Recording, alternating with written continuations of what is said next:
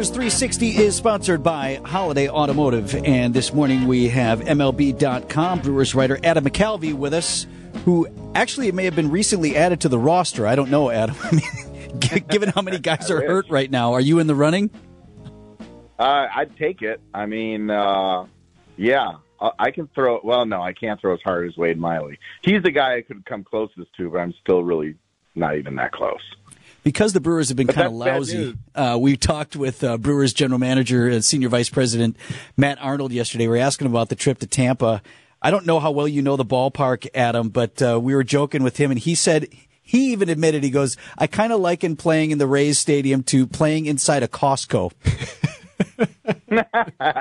One of the there's a former Brewers official who's now with the Rays. We all had dinner last night, and he said you actually get a little crazy because you're inside all the time. You kind of like feel like you need to see the sun, and especially some of those guys work these marathon days, and you're sort of, he mentioned the fluorescent lighting, so Costco's a pretty good bet. And remember, for outfielders, this one's no fun because you look up and the ceiling's white, you lose the baseball all the time, and then you have to, if you're an umpire, you're sitting there this morning refreshing yourself on the A ring and the B ring and the C ring and the D ring and the different ground rules for when a ball hits one of those rings up there in the roof. It's a really quirky place. I actually like coming here because it's so different. Many of the stadiums are all so nice that they almost like blend together a little bit. Like the old dumps are gone.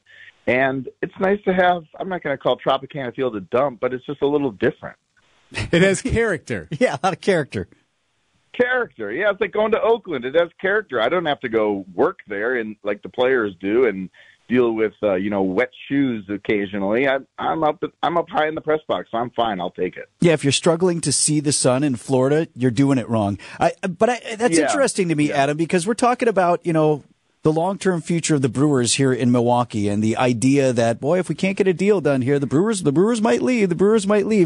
How is a place like this even still allowed to exist if it's that easy to up and move a ball club?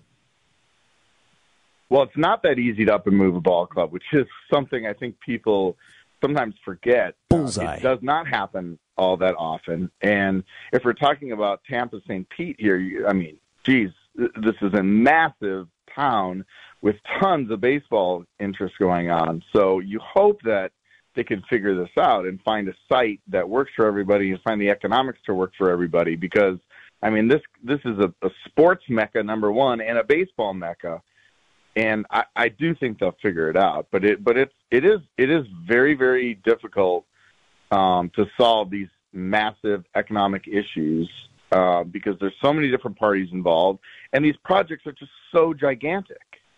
Adam, with the play on the field here, away from the stadium and whatnot, where do we stand with some injuries surrounding the starting rotation? Brandon Woodruff is obviously still on the shelf. Wade Miley's going down. What do you think the Brewers' plan here is going forward? Maybe Eric Lauer out of the bullpen. What do you think they do going forward here? Well, if Eric Lauer's out of the bullpen in this series, it would be like someone would pitch as an opener in front of him, and he would still pitch a bulk of innings. That's tomorrow. Maybe we'll get word today of what their plan is for that one. But essentially, I think of Lauer as back in the rotation now with Wade Miley gone.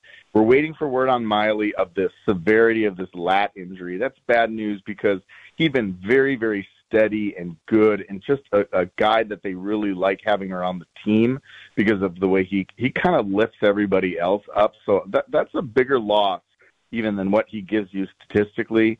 Brandon Woodruff has resumed playing catch, so that's progress, but it's still looking like the end of June for him to be pitching for the Brewers. And the other guy I'll say is Aaron Ashby.